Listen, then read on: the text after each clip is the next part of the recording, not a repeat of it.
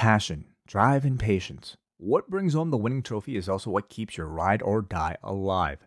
eBay Motors has everything you need to maintain your vehicle and level it up to peak performance. From superchargers, roof racks, exhaust kits, LED lights, and more, whether you're into speed, power, or style, eBay Motors has you covered. With over 122 million parts for your number one ride or die, you'll always find exactly what you're looking for. And with eBay Guaranteed Fit, your part is guaranteed to fit your ride every time or your money back. Because with eBay Motors, you're burning rubber, not cash. With all the parts you need at the prices you want, it's easy to turn your car into the MVP and bring home that win. Keep your ride or die alive at ebaymotors.com. Eligible items only. Exclusions apply. Rewind-A-Dynamite from the post-wrestling site. AEW, lighting up the fuse. Sit back and enjoy the bubbly as we hear from John and Waiting. Where we're going, we don't need roads. And if the buck stops here, this thing might blow. Everything you hear are opinions of the show. And if you don't like it, go to the forums and let them know. Welcome to Rewind-A-Dynamite. It is John Pollock here alongside Waiting. Hello, Wei. Hey, John. Welcome.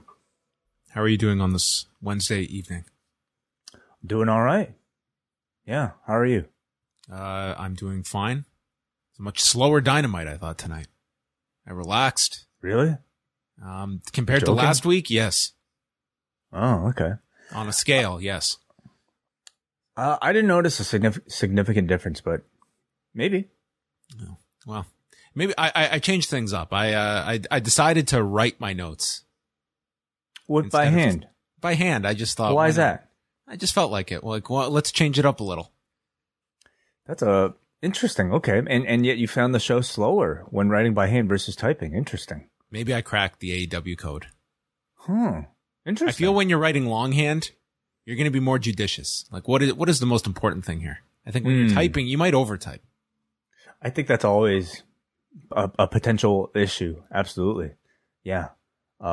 Interesting. Okay, you're going to keep this up? There's nothing interesting about this. This is the nerdiest conversation possible, but I'll see. Maybe it's not up to me, but I will see. I might continue. Who's it up to? What are you talking about? I don't know. We will see. We'll see how this review goes. If people enjoy it, then it'll be up to them, right? Can I get a glimpse of the notes? The notepad? I got 1, 2, 3. I got 4 pages of notes here. Oh my. Well, this is how you used to do it, right? Yes. This is how I would. In the past, like when we would go to shows, back a decade ago when we used to actually go out and go to wrestling shows. This is how I would take notes. And you, but like for the law, did you do it with the laptop back then, or was it by hand at that point? No, it'd be on a computer. Oh, yeah. Okay, you're right. Yeah, nobody cares about this. All right. Well, on that note, anything you want to make mention of before we go into Dynamite, Way? Anything at all. Doesn't have to be site related, show related. This can be just anything you want to get off your chest before we go into Dynamite from the Michelob Ultra Arena in Las Vegas. No, I guess nothing that we didn't really mention this afternoon on the post-daily news update. Well, tonight's show surprisingly started with the steel cage match. It was all set up for Wardlow and Shawn Spears to kick off the program. And MJF was out as the special referee, and Wardlow is brought out in his handcuffs. The announcers are noting this is a great entrance that he's got. They're right. This is not this is supposed to be a punishment for him, but it's been very beneficial. So he is in his handcuffs. MJF cannot find the key. So the bell rings and MJF starts attacking him along with Shawn Spears, and Wardlow is defenseless, where he is in the handcuffs. His face is rammed into the cage. But then all of a sudden, Wardlow kicks away at Spears, but they explain he can't lay his hands on MJF because he will be disqualified and then lose his match on Sunday. So instead, MJF is aware of all of this, and suddenly Wardlow rips off the handcuffs. A truly great spot. I think it's great. I mean, I think you always run the risk of going too comic booky, a little potentially cheesy if not done right. But for whatever reason, maybe because it's in front of a crowd that's absolutely craving a comic book sort of Hulk type of villain here, it came across really well. It came across exactly, I think, as they wanted it to. It was a great visual. This crowd, they were so hot for this match. I would argue this match, I mean, there was a great vibe for the face-to-face, but for any of the match, I thought this was the hottest the crowd sounded all night was for this. Agreed. Yeah. So he is broken out of it, and he hits a Senton Atomico on Spears, but MJF will not count 3. He then goes for a powerbomb, and MJF kicks him low, and Spears gets up C4 and still kicks out despite MJF registering a fast count. Spears goes to the floor to get a chair and brings it into the ring. And MJF is holding Wardlow. Spears winds up, and dude, he sent MJF down to the canvas with a brutal chair shot. I didn't see the hands go up. No hands. There were no hands. He just clocked him on top of this. And MJF goes down. He's out. The crowd is chanting, you fucked up. And the straps come down. Powerbomb Symphony. He hits 3 of them to Spears as the crowd is losing their mind. Bryce Runsberg is in. And then the 4th and final powerbomb is registered on top of the chair as Wardlow pins him in 6 minutes and 53 seconds. Then he goes to powerbomb MJF, but all of security runs in. One by one, they are all sent flying by Wardlow. One dude gets powerbombed into the cage, and the visual is Wardlow as King Kong standing on top of the cage, eyeing down MJF, who was selling on the ramp. I'll get it out of the way. I could have done without the chair shot, but I agree. But last time they tried something like this, if we remember, it was with Cody. Yes, and that one went well. Well, that was supposed to be some sort of they claim they had some kind of worked chair shot. I don't know. I don't know what Doc Brown created for them in terms of a chair. I don't know. So I believe that it was probably just the interior, sort of like that sheet of metal that was probably like a softer metal. And what ended up happening was the frame that was really solid ended up catching Cody and made him bleed a great deal and give him a concussion, from what I recall. I'm sure this was not straight metal on skull. That said, I don't know. I don't know if I'm going to give a benefit of the doubt that this is a great idea either. Sure. Yeah, you're of course welcome to think that. Of course, ultimately, people watch and people mimic. And are we in 2022, knowing what we know about concussions, is this even the right spot to, broadcast on TV? It's a valid question to ask. I'd love to know some follow up coming out of this, whether or not that was exactly, as it looked, or if it was something that they took a bit more precautions for. Because they tried this previously in the past with Sean Spears, I'm willing to at least be open to hearing exactly what happened here. But of course it is something that you should be concerned about, just as still an object with like impact that the head is absorbing, like at its baseline. Yeah, but I mean, people do like trash can, shots to the head. And those aren't great either way. Like this is like you're striking the head with objects. Like I don't think it can be worse based on the object, but it's still trauma to the head that we're looking at here. And this was hardly a shot that like he wound up and just nailed this guy with this. Right. Whatever it was. Yeah, I'm not going to sit here and defend shots to the head with any sort of object. I mean, I don't like like running too fast and pulling a hamstring. So I'm not really somebody who's here to say what's good and what's not. I'm just saying that I'd like to know exactly whether or not this was a real chair shot. Because if it was a solid steel regular chair, then yeah, it would be irresponsible. But I'd like to know some follow up. That's all. All that said, I thought this was an excellent segment. This got over huge. This was to me. I would say this even above the face to face. I thought this was the most effective thing on the entire show. This crowd was amped for this the entire way, and this has been a terrific build for this match on Sunday. Yeah, I mean, the result itself of this match, I mean, was probably the most predictable result of this entire show. But the journey of getting there was still filled with enough surprise and drama to make the match completely satisfying. I love the way that they stacked these odds against Wardlow in this challenge. I mean, what is supposed to be a very foregone conclusion? He needs to win this match to get to the pay-per-view. Of course he's going to win. But they gave him 3 handicaps here. The first handicap being, you had basically a double team, with Spears and MJF. You had Wardlow for the first half of this match completely in handcuffs. So he had to fight the match in handcuffs. And secondly, he can't even attack the referee even after breaking through the handcuffs, or else he risks the disqualification. So they continue to just make Wardlow, despite being so large, just the most sympathetic, monster that I think we've seen in quite some time. The theatrical moments that they embedded in this match with Wardlow doing some dramatic pausing before breaking through those handcuffs, to him slowly rising in the background after that chair shot behind Sean Spears. I thought that was some excellent blocking. And of course, the arena panning shot of Wardlow standing on top of that cage. In terms of, I think, direction and smoothness, I think it's one of the best stories AEW has produced. And especially considering how Wardlow is a complete AEW original. And I would say MJF, to a big extent too, is very, it's not somebody who came in with like a big deal of notoriety, before starting this company. Like, I think as a original story between two guys who don't rely on their existing star power, like a Kenny or a Punk, I think AEW has been telling one of their best stories so far. So, we'll see if they can, end it strong on Sunday.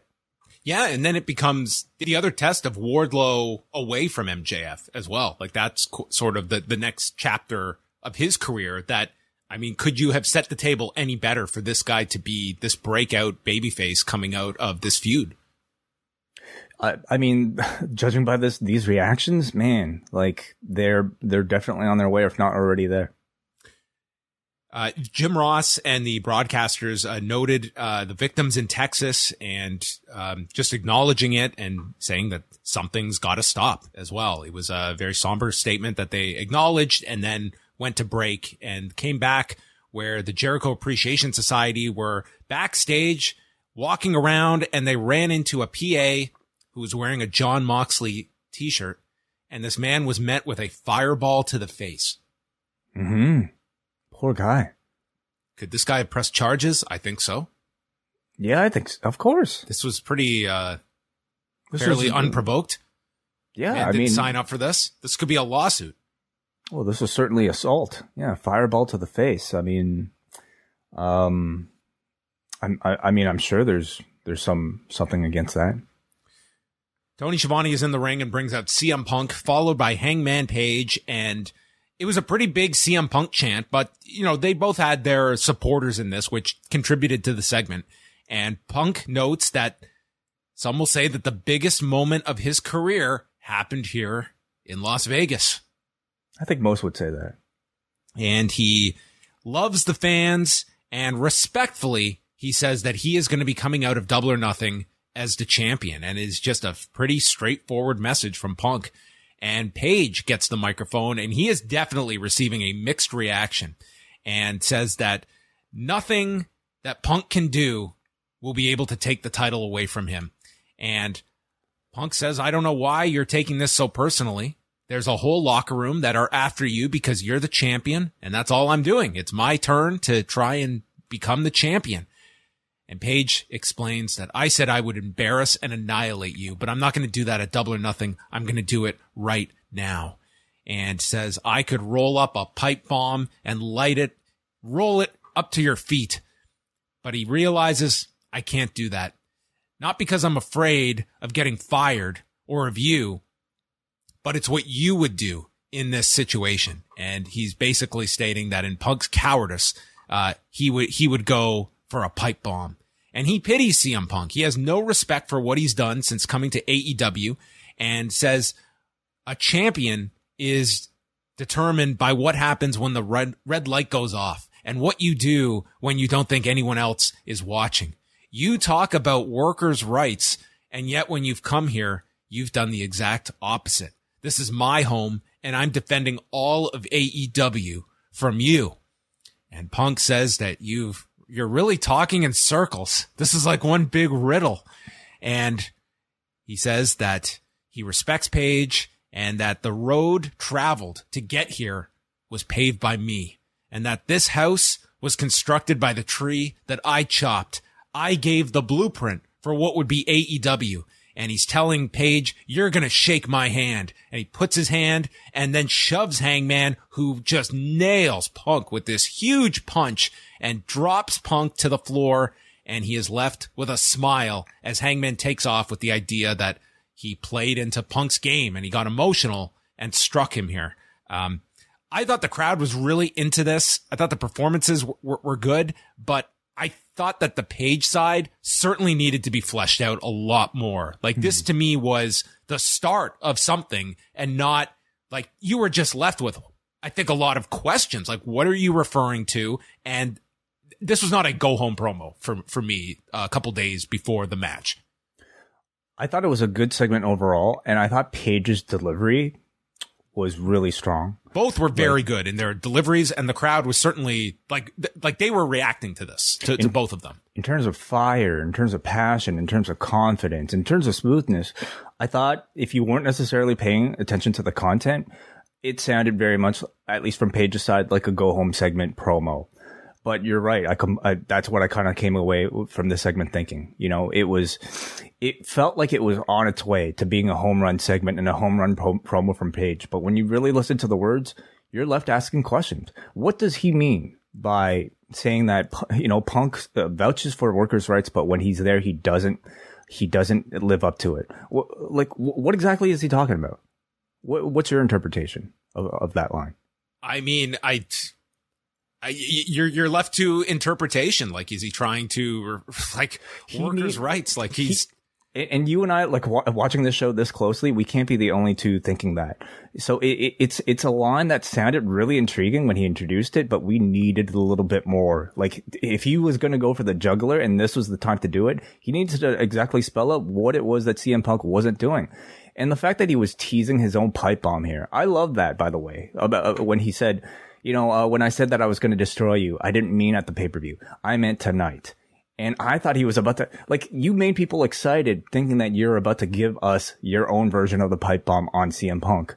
And then he just took it away. He says, I'm not going to do it after all, because that's what you would have to do. You know, like, I guess that logic somewhat makes sense, but come on, when you tease a pipe bomb, you got to deliver. This would have been more effective to just go for it here in this segment and really, you know, do something significant. Give your rationale. And you really are getting off into left field territory when we're suddenly, you know, getting a promo about workers' rights and stuff and trying to turn that into... But the point is, you needed to make it personal. And Page teased a level of anger and aggression that felt personal from him, but he didn't convey what exactly those issues were to the audience. And again, you come out of this with this idea that this guy is that Page's assertion is that this guy is a hypocrite. And at the very exactly, that's what it's missing. I think you can at least take away the idea that he has a personal issue with CM Punk, but that needed to be fleshed out a lot more. Like, the first confrontation should have been that revelation of what he thinks of as Punk. And he did cut that pretty scathing promo on Punk at the beginning. But you were just introducing so much here, and now you go into this show on Sunday that it requires follow up, and maybe there will be after Sunday. Yeah. I mean, there's. I think the feud is getting hot enough, but I think there's still more story to be told, and I think greater peaks, you know, in terms of the rivalry here between these two for us to reach. So therefore, I don't necessarily feel like we're going to get a conclusive ending on Sunday. I mean, maybe we'll get a title change, maybe not. I'm still kind of going either way, but I feel like we're going to get a rematch coming out of this, especially because Punk is playing this kind of so even keeled. You know, he's approaching this sort of like the veteran who's not too emotionally bothered. Like he says, he's coming here and it's business for him. But I think it's perfectly sets up a chapter 2 in a rematch where Punk is now this time taking it more personally and taking it more aggressively. Maybe Page, you know, leans in a bit more towards the heel side of things. I don't know. But I think this is sort of like, if we're talking about on a scale of like 0 to 10 in terms of like how hot the feud is, I think we're maybe at, you know, like a 7.5, when I think it really has the potential to reach a 10.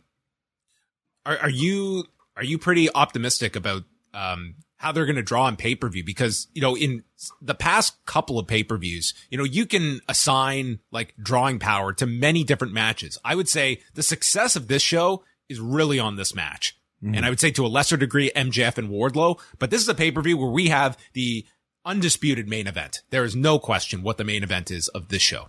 Yeah, absolutely. I mean, I would say more so than Page versus Punk, which of course is really great. I think it's more the idea of CM Punk going for the championship. That is the headlining thing. And what I mean by that, you know, is that I want to see a rematch coming out of this, where the idea hopefully coming out of it is that Page is ascended to that level. So that the next time they do one of these big matches, I'm not necessarily just thinking about Punk going for the championship as a draw, but Page going, you know, for revenge as a draw perhaps. But you know, I think Punk going for the championship alone is enough, you know, to be a headlining attraction. And don't get me wrong, like I'm talking like, you know, Page is not a big deal. He is a big deal because he delivers every time in ring. He's incredibly consistent, and you're almost guaranteed a really amazing main event here.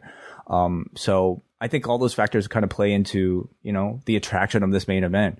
So yeah, I probably wouldn't put it on anything else if this does well or doesn't do well. There were promos from Jade Cargill and Anna Jay setting up the TBS title match for Sunday, and Anna Jay learning from Ruby Soho and Chris Statlander. Jericho Appreciation Society is out, and they're doing the usual deal now where they cut off Judas, not allowing the crowd to sing. And that sets us up for Private Party taking on Jon Moxley and Eddie Kingston, which was added late in the day today. The first time Moxley and Kingston are teaming up since September. And to mark this occasion, Terry Funk was represented on Eddie Kingston's shirt of choice this week. And they fought on the stage. That man is responsible for selling a lot of t-shirts. The man is moving a lot of shirts on a weekly basis, yes. So first they start battling on the floor. They work over Mark Quinn, and then Moxley just destroys Cassidy with this lariat. They go through a picture-in-picture. Quinn then does a comeback with Cassidy. It was almost like very much a babyface comeback by Private Party and getting in some flips to the floor. But then we get a cutter and shooting star press from Mark Quinn. Moxley kicks out, and then Moxley, they were going for silly string on Jon Moxley, and he was having none of this. He stops it from happening, takes off Cassidy's head, and then Kingston is in with the Hurricane, and Paradigm Shift is delivered to Isaiah Cassidy, and as he pins Cassidy, he's giving the middle fingers to Jericho. Moxley with the pin at 7 minutes and 23 seconds, and we get a big brawl afterward between the Jericho Appreciation Society, Moxley, Kingston, Danielson, Santana, and Ortiz are out. Regal announces, I'm just staying here on the desk. I'm not getting involved in any of this. He's not getting his foot caught. No, not at all. And they did replay the angle, and Jericho did go after the knee and ankle of Danielson. So they continued that. We got some weapons involved and just setting things up for Anarchy in the Arena. Hate that name, but sure, whatever. You know, I was wondering why they were putting Private Party in this match and not 2.0, for instance, if this was to preview the Anarchy in the Arena. God, I hate that name. But I mean, the answer was because, well, I mean, Mox and Kingston needed to massacre whichever opponents they were going to face. And I mean, this wasn't a complete massacre. You had very much, I think, you know, a Private Party, like babyface match, because what else are they going to do? That's their offense. You know, if they have any sort of fighting chance to be competitive, they have to do things like the silly string and shooting star press and whatnot. And they really were just kind of, you know, bodies for the babyfaces to beat up on in this match. And they did a fine job. It was entertaining, a good showcase for Mox in his former hometown. Always good to see the intensity that he brings, of course, when he's in there with Eddie Kingston as well. Then there were comments from the participants in the Owen Hart Cup coming up later tonight, culminating with Samoa Joe stating that after he gets through Kyle O'Reilly, I'm coming for you, baby. And there was something about Samoa Joe using that line. This man is, he's just great. He could say most things and it would sound pretty like scary. Yeah. FTR and Roppongi Vice for the ROH tag titles with Bobby Cruz and Caprice Coleman on commentary. Yeah. It's great to hear Caprice. We've had Ian Riccaboni like do the guest spot before. Now this time we got Caprice. I thought he sounded great. So Cash is avoiding the armbar by Rocky Romero. They had a great series of minutes together and then rolls to the floor. And we have Trent Beretta with a half and half suplex onto Cash as we go through picture in picture. And during this time, Dax gets the tag.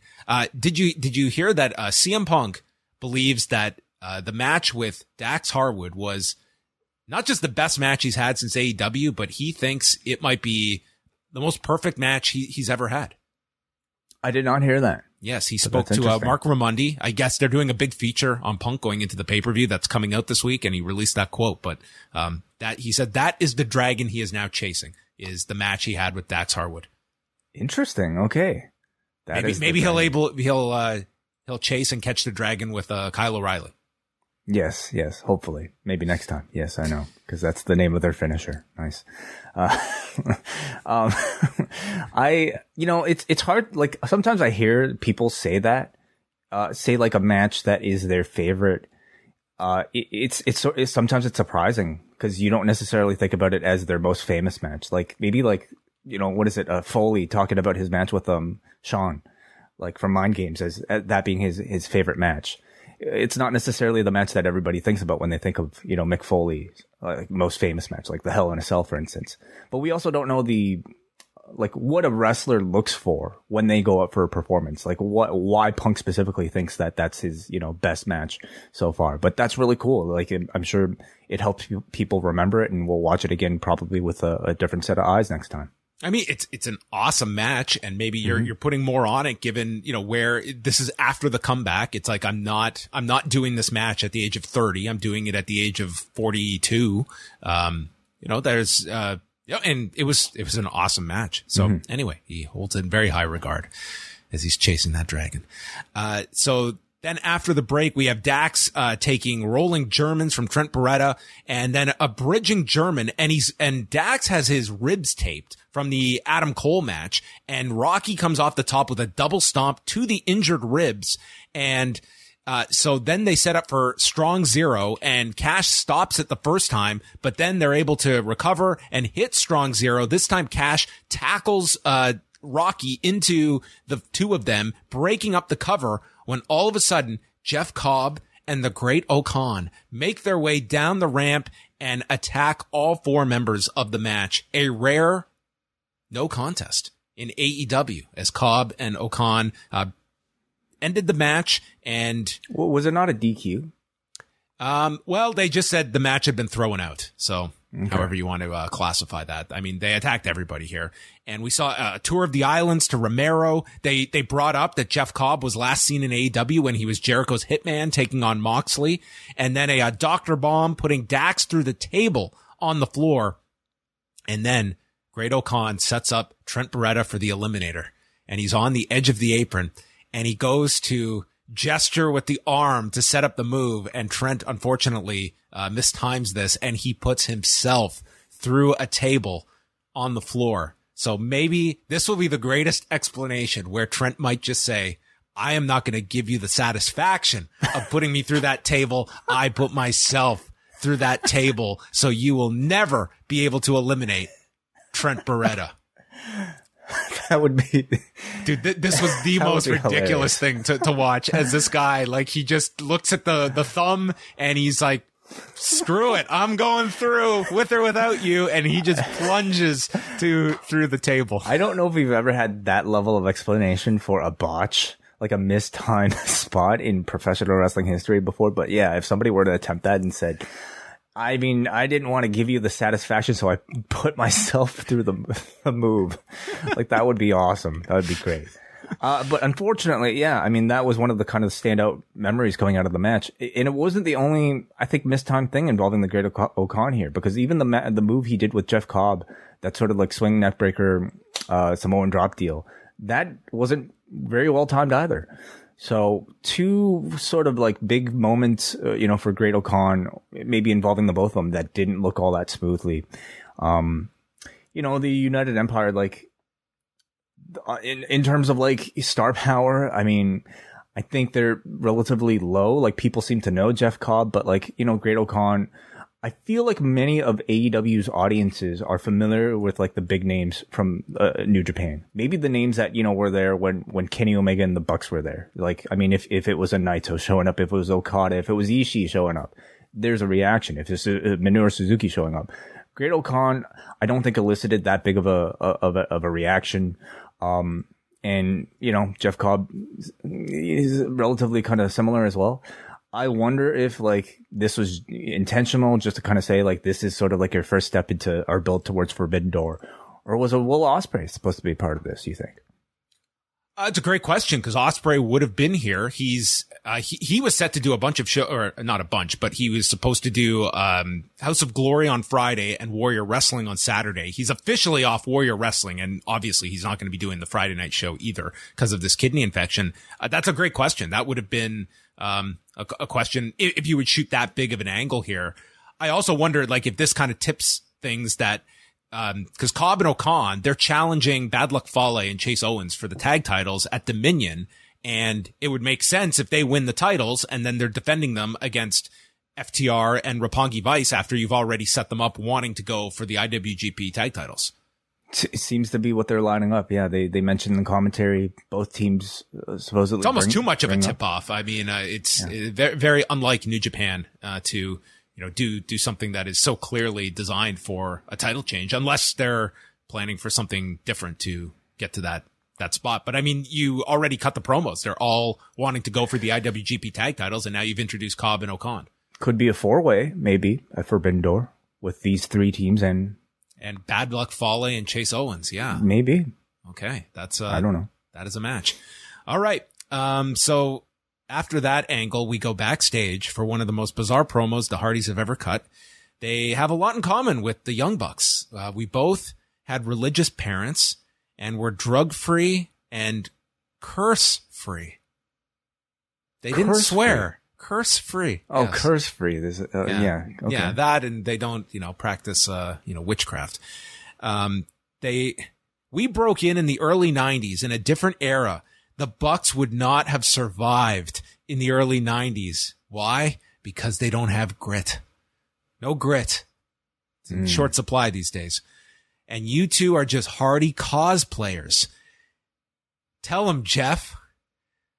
Well, Young Bucks, we're not in our prime. We are in our overprime. This after like a goat impression that he did? Yeah, I didn't know if this was like kind of a Willow reference. Was it? Willow did goat impressions. Well, I don't know. Willow was kind of, half something. So, yeah, he says that you are 2 stepping stones for us to become AEW tag champions. You've never been better than us, except for that one time we faced each other and you were. And we were better than you as babies and better than you when we were teenagers. You are the elite, but we will delete you.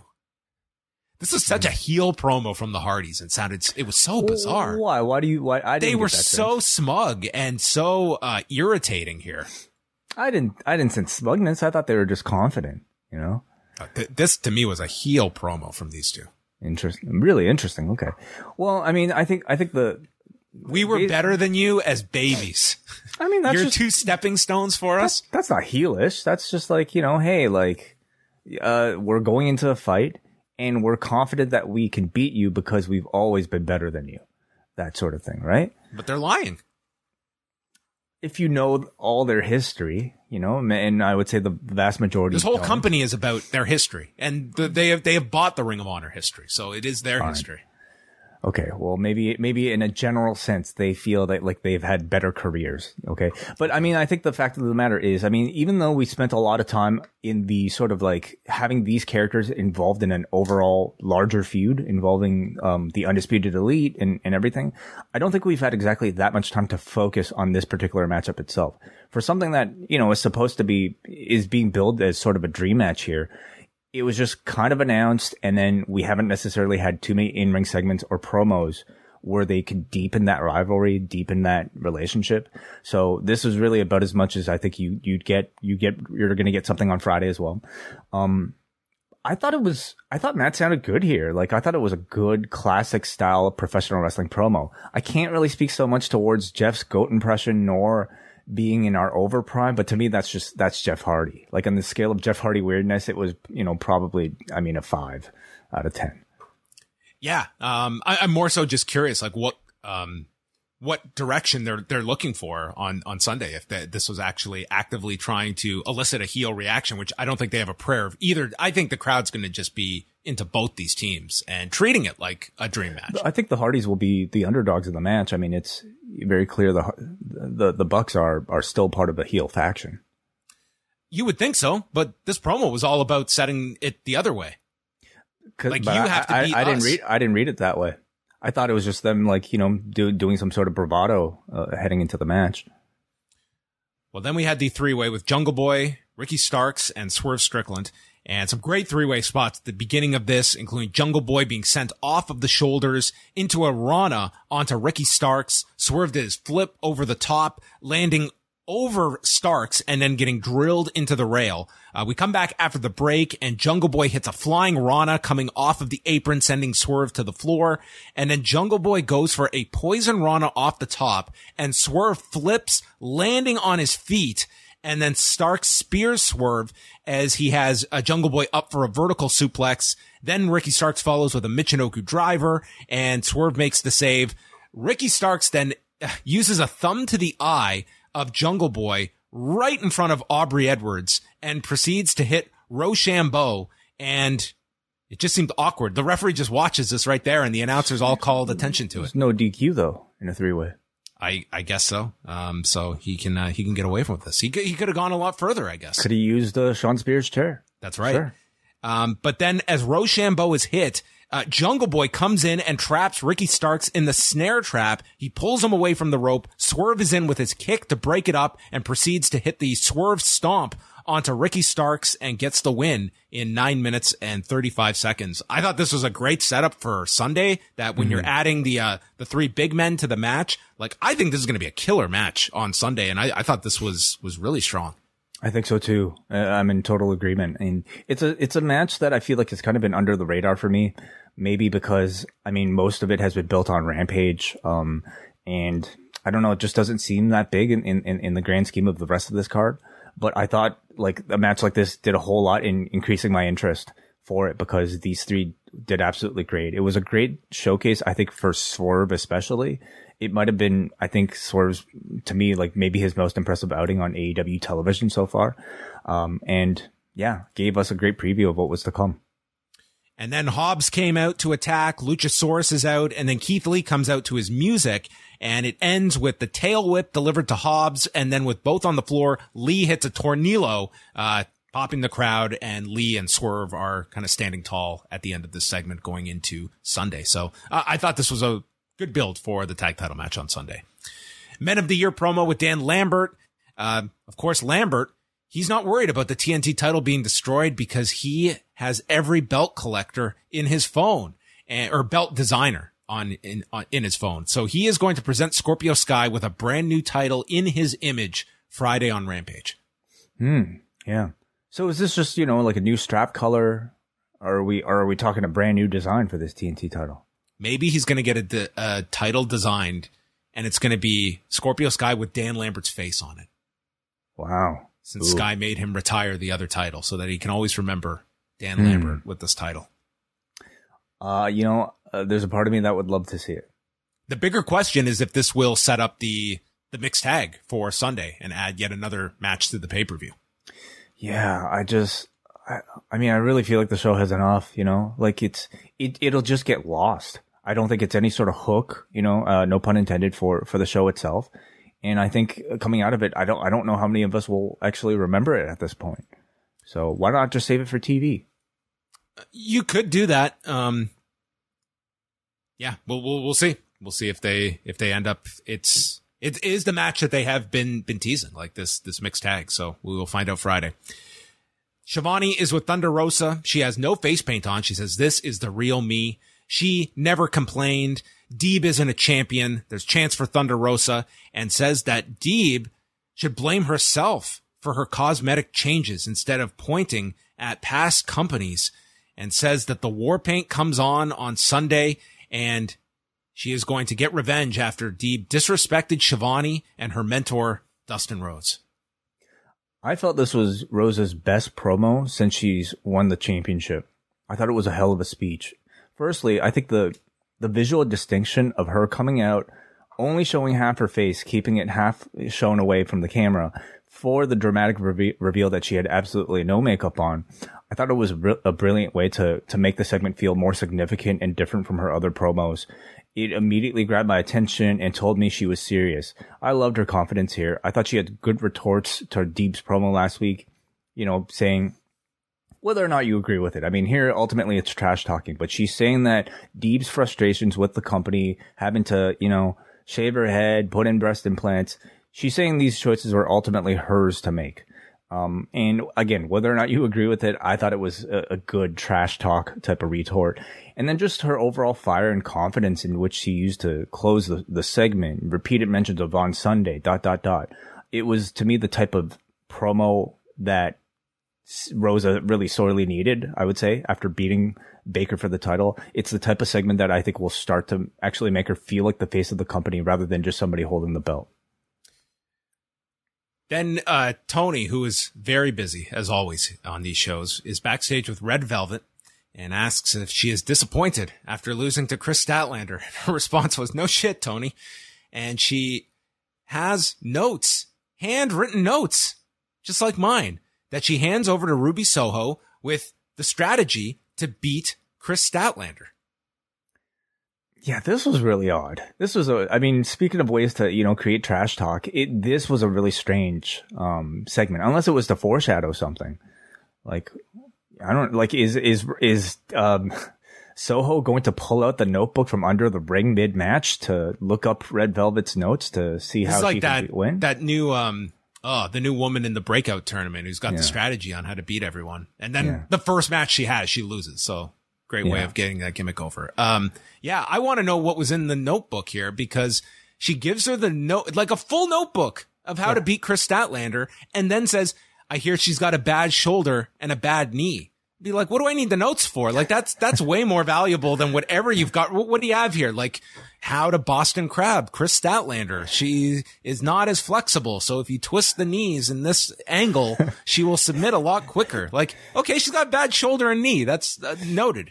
Maybe it's a notebook. Soho throws the notes away. She doesn't want them. Maybe it's a notebook with like just the first page, like half of the first page filled out and just completely empty pages. The rest it's like when you get a game, like an app on your phone, and if you really want to play it, then you gotta, put money into it. It's like, Chris Statlander really hates when you do for more PayPal Red Velvet. Yeah, really. Could you have just given me a piece of paper folded up? You didn't have to give me a whole book. It was really odd is what we're trying to say. Like, I did not think we would talk more than 10 seconds about this segment when I was taking my longhand notes. I mean, I just thought it was out of character for, I don't know, Red Velvet to show up with a notebook. And I think this might have been a way, like, it has to be a way to tease maybe a heel turn for Soho. I have to think, don't you?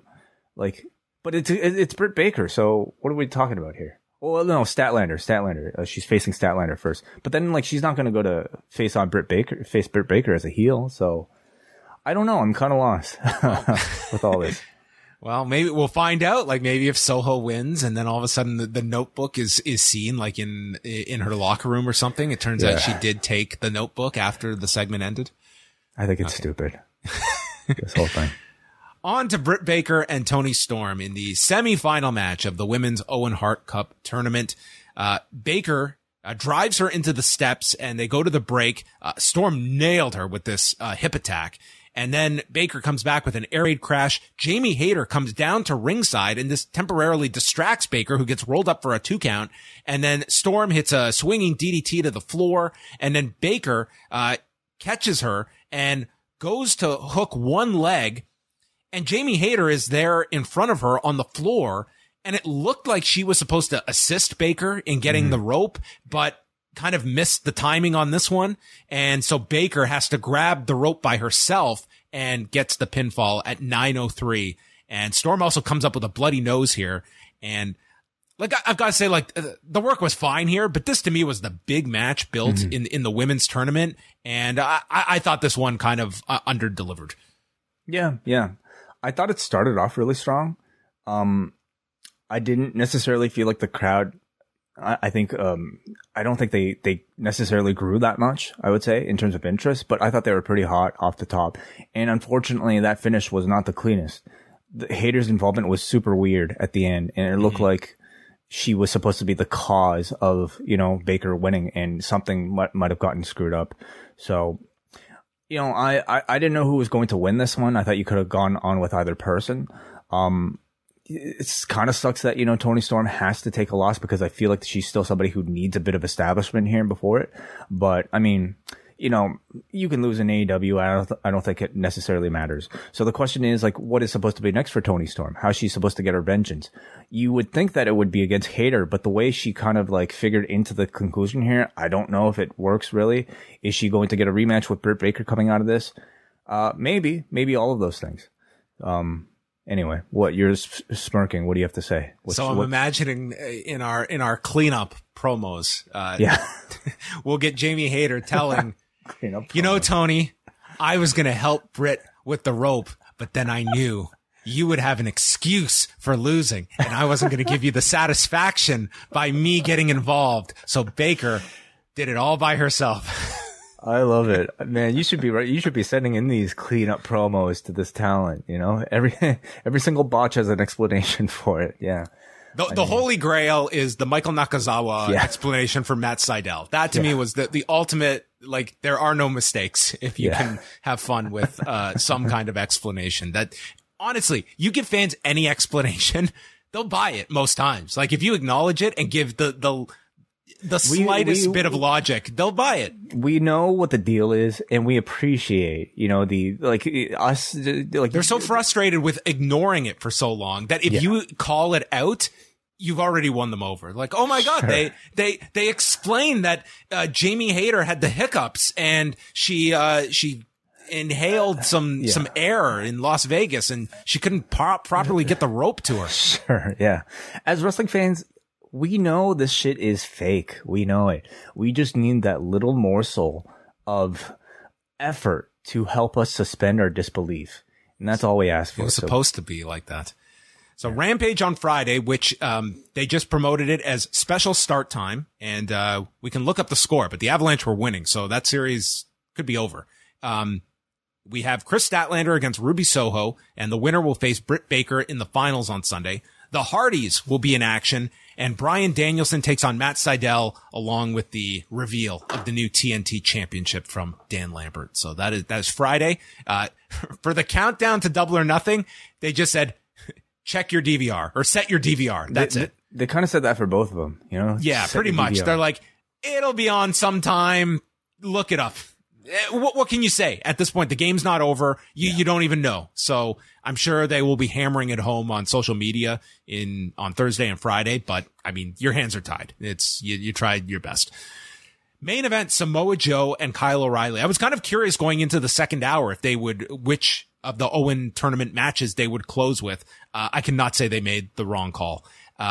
O'Reilly, his shoulder, he got the cup therapy. So Joe was targeting the shoulder, and man, did this guy have some markings on his shoulder.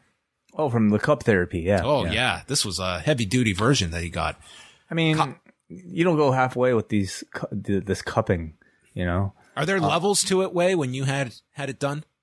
Well, you can, it depends on the areas that you want to target, you know? You could do your whole body if you wanted to. Was it effective? I think I remember you telling me you well, did I wasn't necessarily dealing with like nagging injury. Like I just more so did it, I think, for overall relaxation. But I didn't notice anything all that significant. But I mean, the fact that so many people continue to use it, my brother swears by it. Yeah. I do believe that there are effects. Yeah. So, of course, last week, Jay Lethal attacked Samoa Joe's shoulder with the pipe. So that was a big part of Kyle O'Reilly's attack. And I thought the striking was great throughout this. And he hits a dragon screw through the ropes and then goes for an armbar attempt, and Joe gets to the rope. Joe nails him with a boot on the floor, and then Kyle goes back to the arm. Joe's eating kicks. And then this part was great. He is just dying from these kicks, and he wills up one last burst of energy to just charge at him with a leg sweep, and then hits a big lariat for a 2 count. Kyle goes for a Fujiwara armbar, and again, Joe reaches the rope. His selling was great. Mm-hmm. And then Kyle removes the tape off of his arm, and Kyle goes to shoot in and is met with a knee straight to the face, and he falls back, bouncing off the bottom rope, back at Joe with more strikes. He goes for the O'Connor roll, and Joe turns it into a rear naked choke, and Kyle grabs the injured arm, and he's holding on to the arm to try and do something with it, but the pressure is too much from the choke that he loses grip of the arm and passes out in 12 minutes and 37 seconds. I thought this was a really enjoyable match with a tremendous finish. I thought this was really, really strong. Agreed. Yeah, very good match. Really good, strong technical striking, very good arm targeting from O'Reilly, and fantastic selling from Samoa Joe too. It's the type of match that I really would love to see them, play out in a longer feud on a even bigger stage than I think what this was. But really high quality from, I think, two guys with very similar styles, and probably two of your best submission wrestlers in the company right now. And Adam Cole's music hit. He came out for the stare down with Joe, and that is how the show ended, with setting up Joe and Cole for the pay-per-view on Sunday. Joe and Cole, like that's a hot match. It's a pay-per-view worthy match, So who comes? Any predictions right now for the Owen winners? It seems way too contrived to do Cole and Baker both winning. I kind of like the idea of both of them losing, but I also don't know about See, Cole and Baker winning would be cool, but it's not like they necessarily acknowledge them on screen together as a faction all the time, right? They've only teamed up that one time. Yeah, so. It's been really limited. But I could see Cole winning and then maybe challenging Joe again for the ROH championship, perhaps. Yeah, that one's possible. I see Cole winning, and then for the women's side, really, I saw this as a tournament that would have really kickstarted Toni Storm. Mm-hmm. I don't think Baker needs it. Mm-hmm.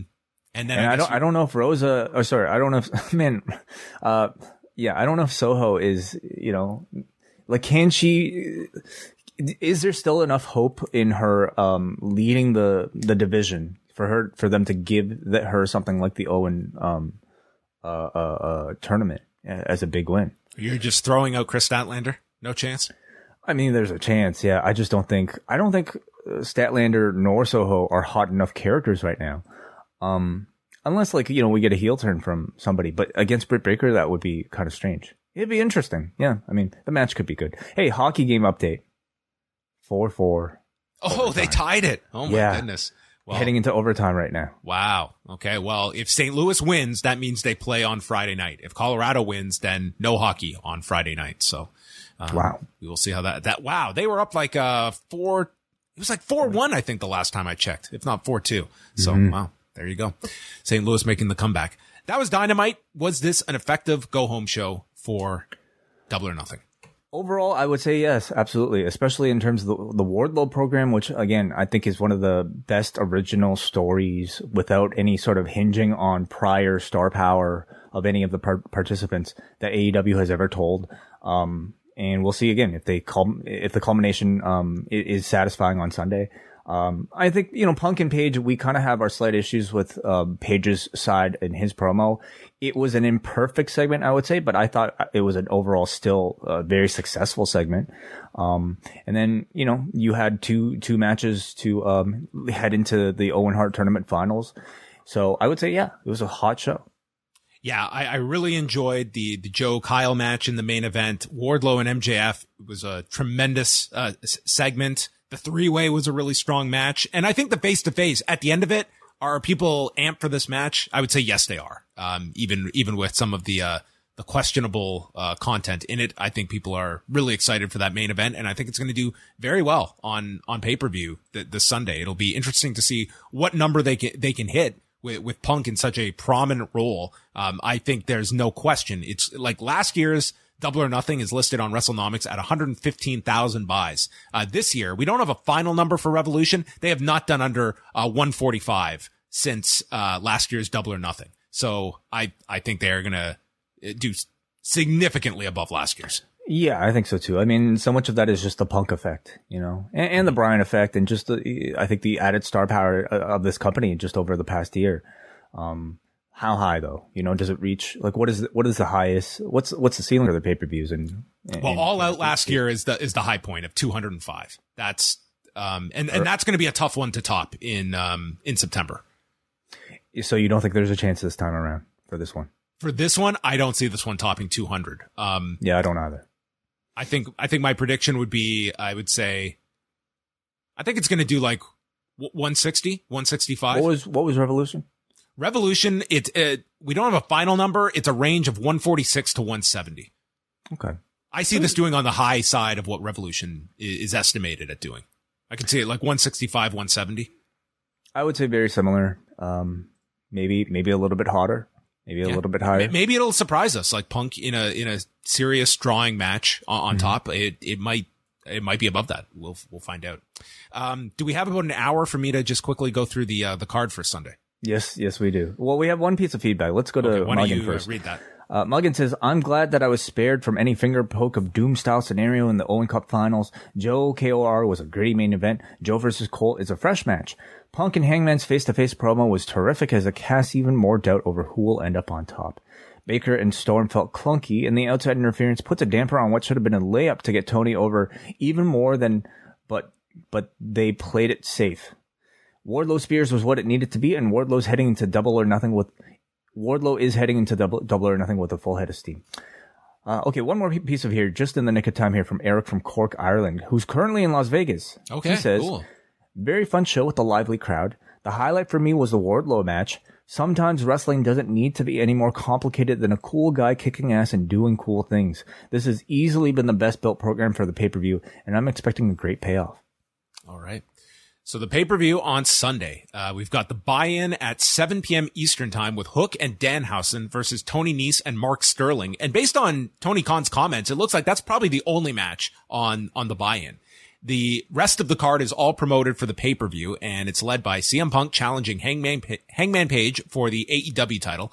Wardlow against MJF. If Wardlow wins, he will be granted his release from his contract with MJF, and if MJF wins, Wardlow will be permanently banned from signing with AEW. The Hardys versus the Young Bucks. The House of Black, Malachi Black, Buddy Matthews, and Brody King against Pac, Penta Oscuro, and Rey Fenix.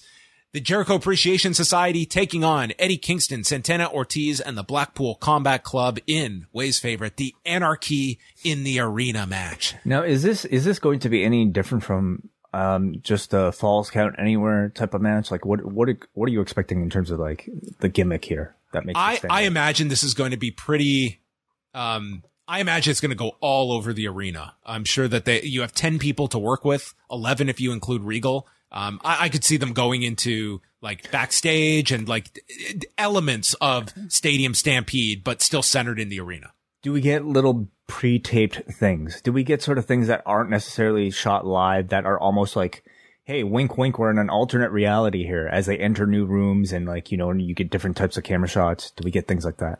I think the sky is the limit for this match. I would think if there's going to be any of that kind of creativity, it's going to be in this match with the sports entertainment guys, and then Moxley and Kingston having to like pull the plug on it or something. I certainly hope so, because like even though I think there's a real I mean, we don't want to have something that's completely pre-taped, of course, but there are a lot of great qualities of those of the Stadium Stampede matches that I think would be sort of a shame to just lose completely in terms of creativity. So yeah, we'll see. It's also a big spotlight for 2.0 to have like their little part in this match.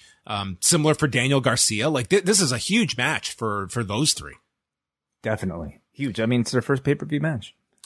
Jungle Boy and Luchasaurus defending the tag titles against Ricky Starks and Powerhouse Hobbs and Keith Lee and Swerve Strickland. That's one of several matches that could be a tremendous opener on the pay-per-view. You could go many different directions for the opener. Thunder Rosa defending the women's title against Serena Deeb. Your Owen Hart Cup finals has Samoa Joe against Adam Cole, Britt Baker against either Ruby Soho or Chris Statlander, Jade Cargill defending the TBS title against Anna Jay. And that is the card. 11 matches so far.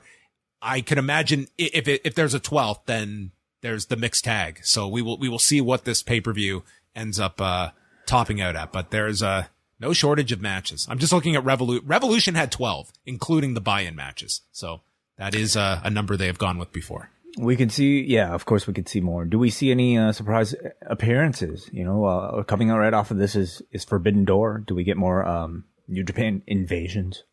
I feel you should save those for TV.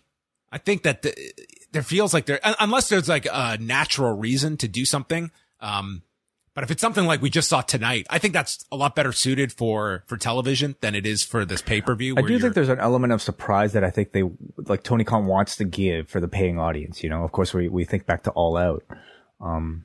Maybe we'll have to find out who's in town. Maybe he'll have another signing, another surprise. I mean, they do want to have that kind of news coming out of a show as well. How about in terms of title changes? What can you see on this card? I can see Punk winning. I could certainly see Punk winning the title. Outside of that, how about the women's? Oh, I don't see the women's title changing. Rose is just starting out. I keep it on her. Jade totally keeping the tag titles and the main title. I could see changing. Those would be the two I would look at. Who do you see winning in the tag? Lee and Swerve would be. I think that okay. Swerve has done a pretty good job since coming in. That would be my pick. I don't think Starks and Hobbs would really be my pick at this point. You could also have Jungle Boy and Luchasaurus retain if they feel that there's more to this before they do what seems to be an inevitable split, at least with Christian. Yeah, because of the Christian element, I could definitely see a title change there too. And Lee and Swerve would be great. Or even Team Taz. Starks and Hobbs. Yeah, you could go with them. It does further that split story for them to lose the belts in some way. And Christian is, somehow either blamed for it or has, plausible deniability, that he can lean on as a reason for them losing. So I'm interested in that outcome. What about the main event? Punk and Page. Man, like we kind of talked about, I feel like there's a second chapter in this, and if it means Paige wins this one to somehow escalate the feud, I don't mind that at all. Maybe this is the time where Paige cheats, Is that too cliche at this point? I don't know, maybe. But I see a second chapter with this. Or maybe he just simply loses and then just goes off on his own ways. But I'm going to go with Paige. Do they announce a location for All Out, or if it's going to be All In this year? Ooh, location, interesting. Yeah, because they can call it All In now. They're putting out merchandise now of All In, so I don't think there's anything holding them up from promoting it as All In. All In is a better name. But they've All Out is arguably a bigger name now, though. So what do you do? Yeah, I think it's interchangeable. I don't have any preference, but they have that option. It would seem like to do. But do you think they announce the location on this show? Oh, that's a great question. Because when would tickets have to be starting to sell? For something like that. Typically, how long for AEW do they wait? A month or 2 months? You've got some time. I mean, you've got it's 3 months between this show and All In. So I'm gonna say yes. It's typical that you announce something like that, or they wait till next month and announce it on Forbidden Door. So we will see. Coming back to Chicago, it's another show. We're all in on Chicago forever. We drag the show out not just because, of course, we love talking to each other and also to all of you, but we now have a result for the hockey game. Apparently, we're going to Game 6. Wow! Oh man. St. Louis wins 5-4. So there will be hockey on on Friday night on TNT. So, I don't know what this means in terms of the official start time for Rampage, but they will have hockey to, contend with on the network. So set your DVRs. Set your DVR, folks. That's what's going down. All right. Wei, it's always a pleasure. I look forward to doing this again on Thursday at 1 p.m. Eastern Time. It is the post-daily news show, so we will be going live. Also coming your way on Thursday, a brand new edition of Bushby and Thompson's Wrestling Adventure, as they are going back to 2016, reviewing Night 2 of Rev Pro and New Japan's Global Wars show. You know what match is on the show? Tell me. So it's Katsuyori Shibata versus Chris Hero in the main event, but on the undercard, we have the Battle of the Dogs. We got Tomohiro Ishii taking on Butch.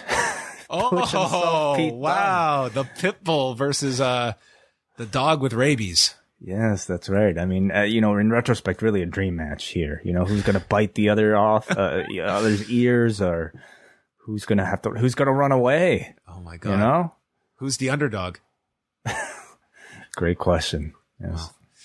Oh, so the Battle of the Dogs will be dissected by Martin and Andrew Thompson on Rich Thursday. fan, actually. Andrew was unable to make it. So it would be Bushby and Fan's Wrestling Adventure. Okay, gotcha. Benno, he was at Dynamite tonight.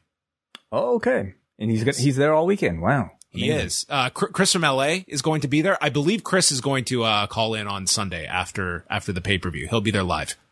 Cool. Good. Some representation. Say hello to them if you see them, everybody, from us. Yes. And then we will be live on Friday night. At what time? Check your DVR. We will be live after Rampage and SmackDown whenever those shows are airing. And then Sunday night, we are live here on the channel, free on youtube.com/postwrestling, minutes after Double or Nothing, chatting the entire card and then taking your calls. So look out for those shows Friday and Sunday night. In the meantime, go check out postwrestling.com and follow Way's Instagram. Sure. Why not? Yes. At Way0937. You know what? You should follow at I am John Pollock on Instagram as well, because we are not only professional wrestling podcasters, we're not only F1 experts at this point, we're Lego Instagrammers, because that seems to be all we're posting lately on our Instagrams. If you want to see our latest builds, that is it. What have we become?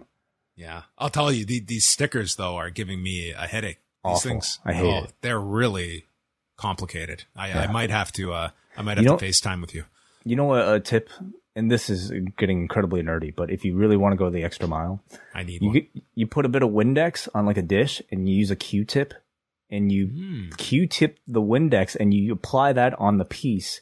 That allows you to put the sticker on and you can slide it around on the piece afterwards before it dries. Shit. Yeah.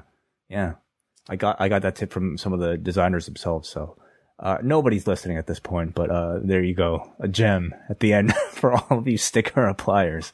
There you go. Yeah. If you want to hear more F1, check out Ask Away. We got more F1 questions than I was expecting during Ask Away. So there you go. That's your outpost for F1. Ask Away. There you can ask whatever you want. Okay, that's it. We will chat with you many, many more times before Sunday, and that is it. Good night.